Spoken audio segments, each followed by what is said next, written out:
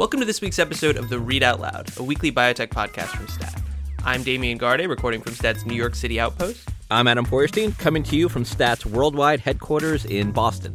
And I'm Rebecca Robbins, recording from Stat's San Francisco bureau. It is Thursday, March 7th, and that marks something of a milestone for The Read Out Loud. It means that we have been doing this podcast for exactly 1 year now. We had been planning to do a special birthday show today, but then this happened.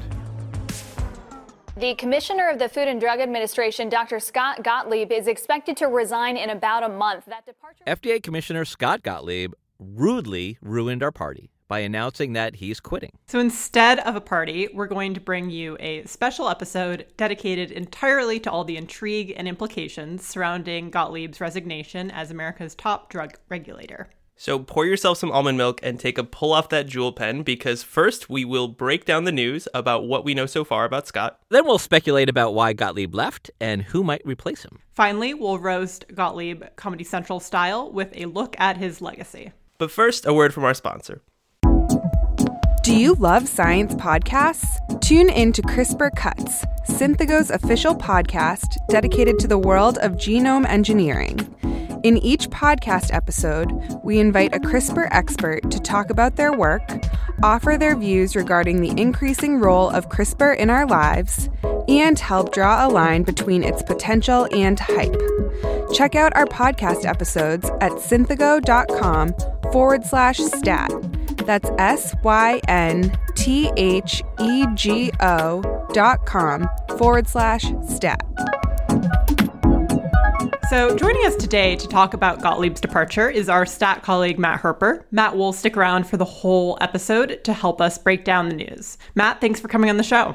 Thanks. Really? I'm staying the whole time?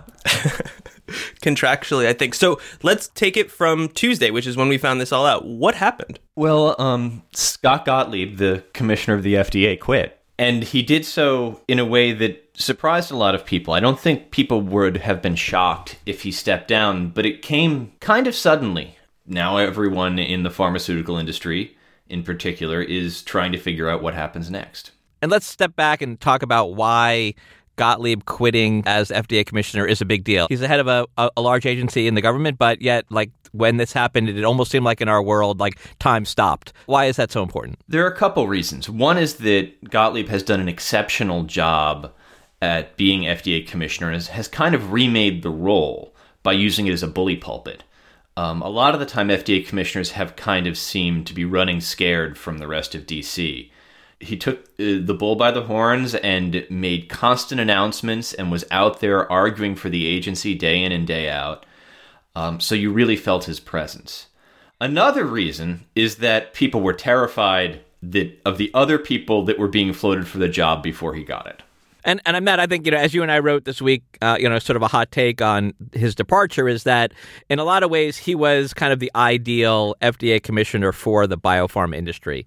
He was a guy that embraced that innovation mantra. He was a guy that did a lot to kind of modernize the FDA, to sort of streamline the drug review process. And he was just seen as, kind of a friend of the industry in a way that helped them develop new drugs and get those drugs approved. But what's also interesting is people in public health liked him too. He managed to kind of balance those things in a way that is very difficult.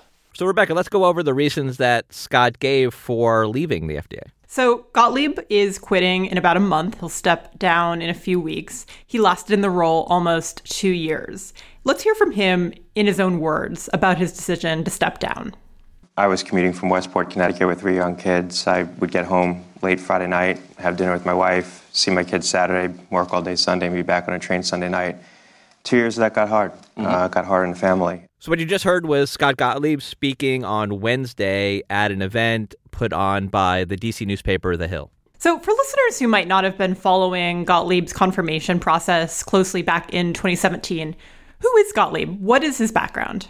So Gottlieb is kind of a fascinating amalgamation of a lot of things. He is a tried and true Republican. He came from the American Enterprise Institute, or at least that's one of the hats that he has worn. He's also a venture capitalist who came from NEA, which I believe is still the largest VC firm in the world and probably the history of the world.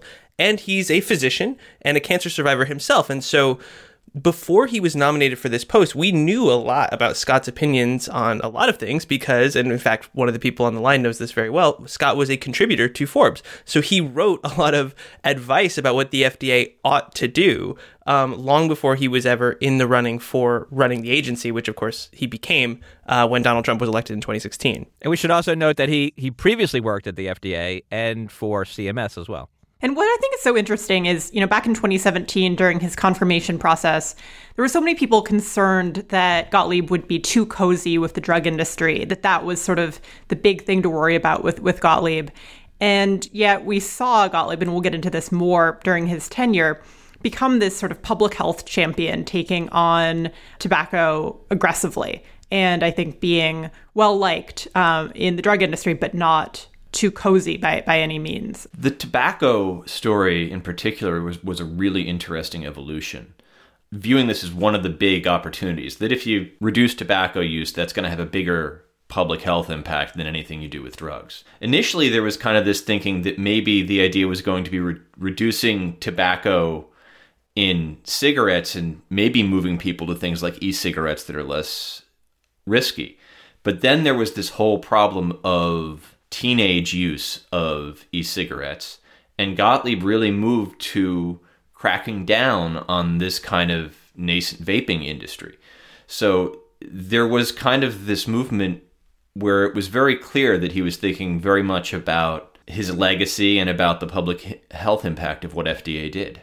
So separate from tobacco, Matt, as you mentioned, Gottlieb was almost extraordinarily popular among the drug industry that he regulated. So what was the reaction, whether from investors or people in companies, to his resignation? So, Damien, the immediate reaction to the news was, biotech and drug stocks fell. And that's really just a reflection of, the fact that he was well-liked and that, his resignation sort of raises a lot of concerns, or there's just more uncertainty now as sort of what's going to happen moving forward. There was also just a wake on Twitter. I mean, people really emoted about his departure. Yeah, and I was struck by how cross-cutting it was. I mean, there were the sort of usual suspects of Wall Street types who liked him, of biotech company types who were kind of cut from the same cloth, but also, as we hinted at before, public health people who are not always applauding of American Enterprise Institute alumni, also kind of mourning Scott to the extent that when Public Citizen came through with a tweet basically saying good riddance, I was weirdly refreshed. Like, it was nice to just see some negativity, which is a weird thing to say about the internet, but I was kind of exhausted by the love fest for Scott Gottlieb. Salim Syed at Mizuho also he put out a survey to both investors and companies. It was anonymous. There were comments, an investor wrote him, "Gottlieb was the best pick President Trump made.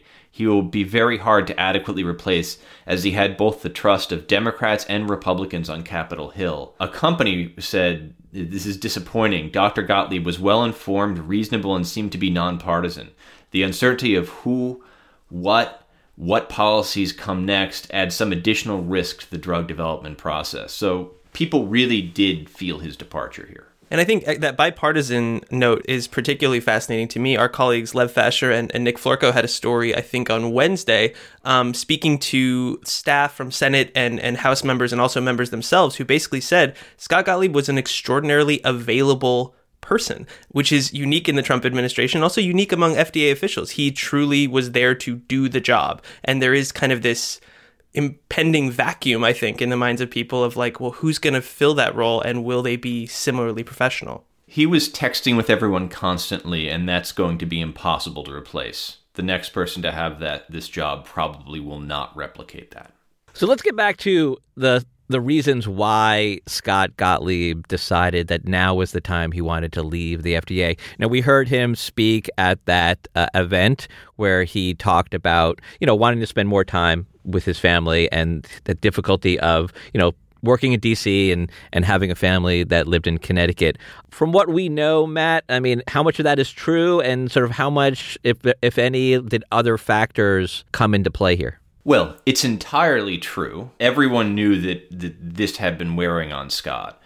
And there had been kind of a buzz that he may not stay forever. I don't think there was an expectation he was going to finish out Trump's term. So that's all well and good, but I feel like you're kind of burying the lead here because I remember around the turn of the year, you guys were doing some reporting on things you were hearing about Scott potentially leaving, and that led to a tweet from Scott himself on January 3rd, in which he said, "I've heard from friends contacted by an online pharma news pub," which parenthetically I consider a slight, "that's preparing a story speculating that I'm leaving FDA.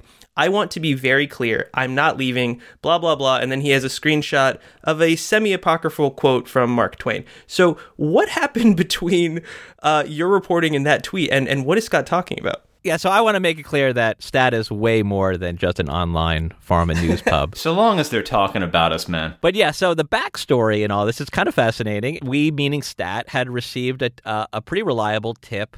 I guess it was sort of towards the end of last year that Scott had been confiding with people in D.C. about his plans to leave the agency. And everything that we had heard at that time was that, he was kind of thinking about this and thinking about leaving towards the end of 2019. So, hearing this kind of thing, that's a nice big scoop to have. And so we started making calls about it. Right, Matt? Well, and we ran into a lot of people who knew someone who had heard this from Scott. We are doing journalism, so that's not good enough. And we were looking for people who directly had those conversations. And then we got this very, very strong denial from Scott himself in a public sphere. But there was certainly something in the air that he was thinking that the timing we're hearing was that he might not last the year. It was not really as imminent as this. So it's interesting that he went so rapidly from publicly denying that he was going to leave to leaving. Yeah. So, I think the reasons that Scott is leaving the FDA, it's like life. It's complicated, and the family stuff is certainly true based on the reporting that we had been doing. But again, let's kind of talk about maybe why he decided to leave this week. And the feeling is that there's maybe a little bit more to it, right? Well, the shutdown wore on him. So he just come out of what had been a really difficult thing for him. And Scott is a guy who knows Washington and was there last time there was a Democratic Congress and a Republican president. And he knows the FDA can easily become a target. It's usually not the president's first priority to protect, and that makes it an easy thing to attack. He may have felt he'd had this amazing 2-year run and that his reputation was only going to get more tarnished by hanging around. Also, 2 years is actually a respectable length of time for an FDA commissioner if you look at past tenures. And I think the e-cigarette stance that he took, a very tough stance against the industry, sounds like it may have played a role as well. The New York Times reported pretty high in their story that Gottlieb had been facing pressure from Republicans in Congress and leaders of the conservative movement regarding that stance. And so I think it's not inconceivable that among the other constellation of reasons that played into his decision, the notion that he couldn't get as much done as he wanted to on that issue may have factored in as well. So the e-cigarette thing is particularly fascinating because I think, if we recall when Scott first came in, he articulated a lot of goals for reforming the FDA with respect to drug approvals. And I think he could look back and say that he checked most of those boxes in that 2 years. But with e-cigarettes, he mounted a very large offensive, it seems like, fairly recently. And now he's leaving with that seeming like unfinished business. And we found a clip of Gottlieb talking about this issue in, I think, very strong terms that we haven't always seen federal officials be willing to use. Here's Gottlieb appearing on CNBC's show Squawk Box this past October. Certainly in the setting of kids where you're addicting them to nicotine, potentially a lifelong addiction to nicotine, that's something that we can't tolerate. And that we now have data that shows that a proportion of people, kids, who become addicted to nicotine through e-cigarettes are going to migrate onto combustible tobacco. So that was Gottlieb himself on e-cigarettes. He picked tobacco as a big issue from the start. Now, what I've heard is that Scott was actually embracing a lot of the thinking that was coming out of the FDA's tobacco center. And initially, this could have been a boon to e-cigarette makers, but there was this problem with a company called Juul and with some other makers that these e-cigarettes, which had all sorts of flavors that were appealing to children, were, instead of being something that current smokers switched to, potentially reducing their risks, they were something that teens were starting on and becoming newly addicted. And Scott really reacted passionately and with a voice that really seemed to represent what was going on at the FDA. So this became a big topic for him. And it does seem like it may have started to run into resistance. So if he wasn't going to stick around for the long haul, he may have decided that this wasn't going to get finished anyway, that it wasn't a reason to stay. And we've heard a lot of gossip about that from people, but we really don't know the degree to which this played into his thinking. So Gottlieb has indicated that he's going to stay around for about another month. After that, I guess we'll be looking for a new FDA commissioner. So, Damien, who are some of the people or names that are being bandied about? Right. So we here at Stat, the famed online pharma news pub that the commissioner loves so well, put together a short list of names that we'd been hearing or that had heard in the past. And I think they fit into like three categories. And number one are the sort of safe picks, the contenders who, would fit within kind of the dogma of replacing a guy like Scott. I think, chief among them is Amy Abernathy, who used to work in industry, much like Scott did, and became Scott's deputy commissioner earlier this year, who seems like, you could argue, much like Margaret Hamburg picked Robert Califf as her deputy before she left, that maybe Amy is Scott's kind of chosen successor. I don't know. What do we think about that? I don't know that that's entirely clear. I mean, one thing that's interesting is that Amy wasn't mentioned as an interim replacement immediately, and that there's a process that seems to be happening. She is an obvious choice in a lot of ways, particularly because she is the deputy commissioner. It is worth noting that often presidents have tended to choose people who've worked in health policy, who have been public health commissioners, or in Gottlieb's case, had kind of been in the FDA orbit for a long time. So it's interesting to think about how much Amy does and doesn't fit that mold. But she's very, very smart, and she has connections not only to Gottlieb, but to Califf, who thinks the world of her. And Matt, along the lines of kind of bringing somebody into the FDA who has that sort of health policy experience, we've heard the director of the National Cancer Institute or certain people who work in HHS right now as potential successors. So the fun part of this brainstorming process is it allowed us all to go back in time to late 2016, early 2017, when no one really knew anything about what a Trump presidency was going to look like. So open cabinet seats seemed to be open to people who, in years past would have no place in federal government. And that means that a few names, some pretty hardcore libertarian names who had been considered back before Scott was named, have kind of resurfaced. Among them is Jim O'Neill, who famously is an associate of Peter Thiel and believes in seasteading, which is the idea that as long as you're out in the ocean, you can sort of form your own society. And then slightly less on that fringe is a guy named Joe Golfo, who had also suggested pretty sweeping changes to FDA dogma that would allow drugs to be approved as long as they had proven themselves safe, not necessarily efficacious. Whether those names will be taken seriously, who's whispering in the ear of the president, we don't know. But because Scott is leaving, it kind of reopens that vacuum. And those names that we mentioned are the kind of people that really give the industry and Wall Street panic attacks. That's where a lot of the fear and uncertainty will sort of ratchet higher, because, I mean, these are the guys that people just really do not want running the FDA. And I think my favorite name that's been floated came from the aforementioned Mizuho Group survey. The folks there asked respondents about names that they'd potentially like to see or think might ultimately get the job. And one respondent, perhaps trolling, floated the name Jared Kushner, the president's son-in-law. And I want to note here that a couple of people on Twitter have said that I would make a good FDA commissioner. So if you are, we better get the scoop. Damien and I will co-byline it.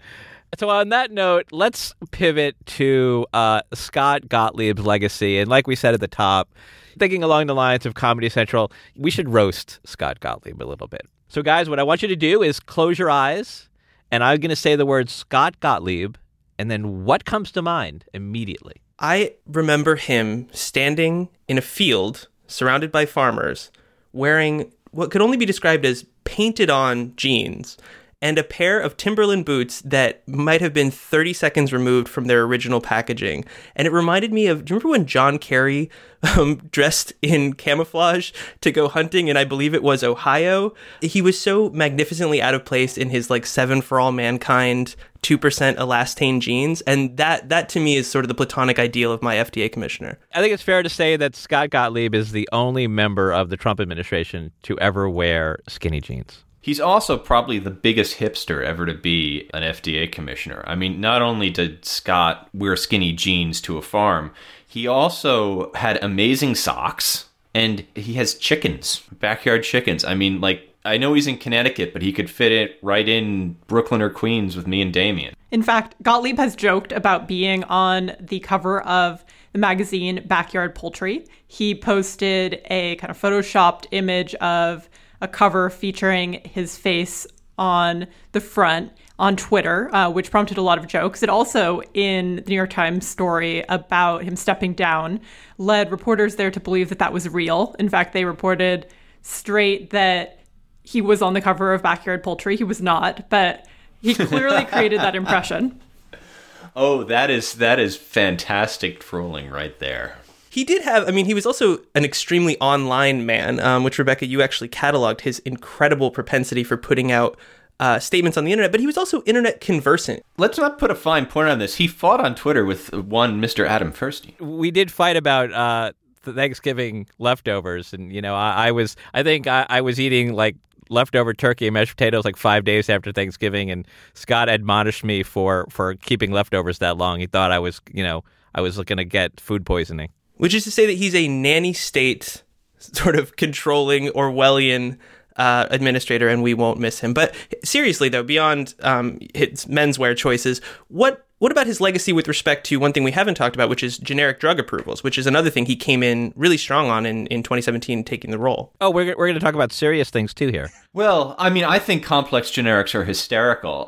Scott came in talking about complex generics, products that are difficult to make and you weren't getting enough generic suppliers. And to some extent, he seems to have accomplished that. The generic approvals came up, but also things like generic Advair actually are happening. And there were new guidances put out around that. And that's a big accomplishment that I think we'll be hearing about or feeling in the industry for a long time. Yeah, and on that note, you know, the FDA doesn't play a role in drug pricing the way regulators in Europe do. But I think Scott wanted to play a part in drug pricing. And the way he did that in sort of a free market approach was trying to, you know, boost the number of generic drugs approved, paving the way for biosimilars to hit the market. And I think that was the way he felt like he could have an impact on drug pricing by bringing more competition to the market. The biosimilar issue, though, really hasn't been settled. It's still not clear what the pathway for biosimilars to actually get used. You know, there was this idea early in the Trump administration that more drugs would mean more competition. I think those of us who cover branded drugs know that when we have record high numbers of drug approvals, you also seem to get higher branded prices. And I'll note, too, that Silicon Valley liked Gottlieb quite a bit. He was seen as, you know, sort of willing to make changes to make it easier to get digital health products, medical software through the FDA. And so I think he'll be missed quite a bit by some of those digital health entrepreneurs who had been working closely with his FDA to try to streamline those approvals and clearances. Yeah, and I would say, just like stepping way back, I mean, if you think about the 2 years that he's been in office or served as the commissioner of the FDA, I would say that, you know, he's probably the most high profile, impactful FDA commissioner that we've seen probably since like David Kessler in the early to mid 1990s. Matt, do you have any thoughts about that? Well, certainly in terms of high profile, I think a lot of FDA commissioners faded into the woodwork, and one of Gottlieb's main kind of innovations as FDA commissioner was that he didn't do that. He got right out there and made everything seem important. Guidance documents that would have just drifted around with nobody reading them became news events.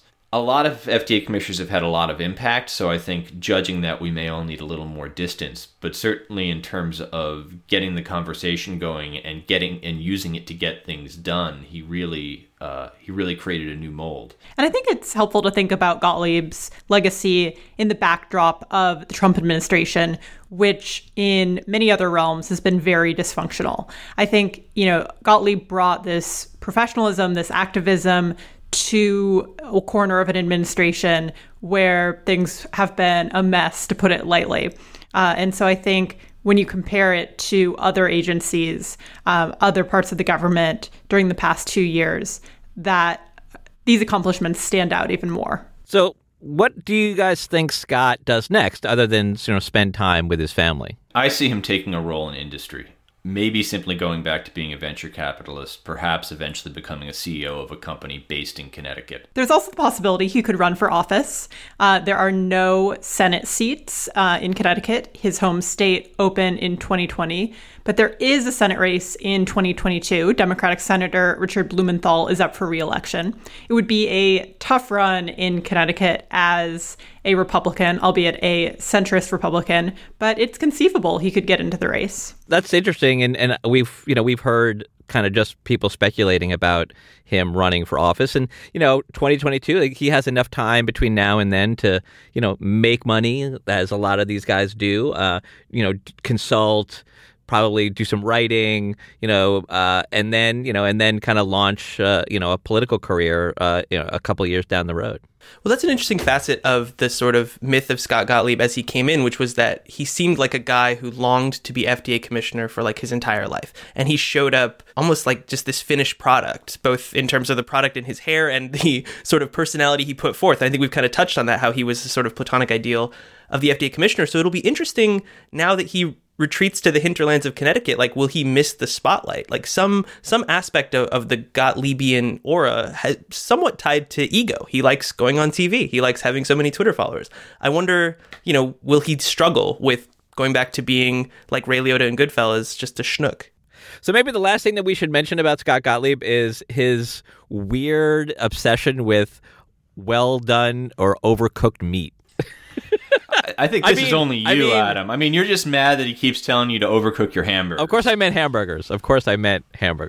That's a good place, I think, to wrap up our discussion about Gottlieb's legacy and to bid goodbye for today to Matt. Matt, thank you, as always, for coming on the show. Thanks for having me. We're now going to go honor Scott by eating some well-done hamburgers.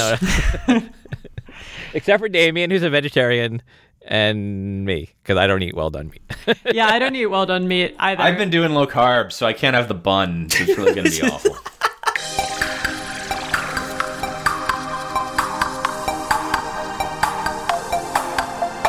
That does it for another episode of the Read Out Loud.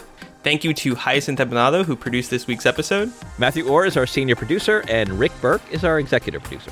And as always, we would love to hear from you.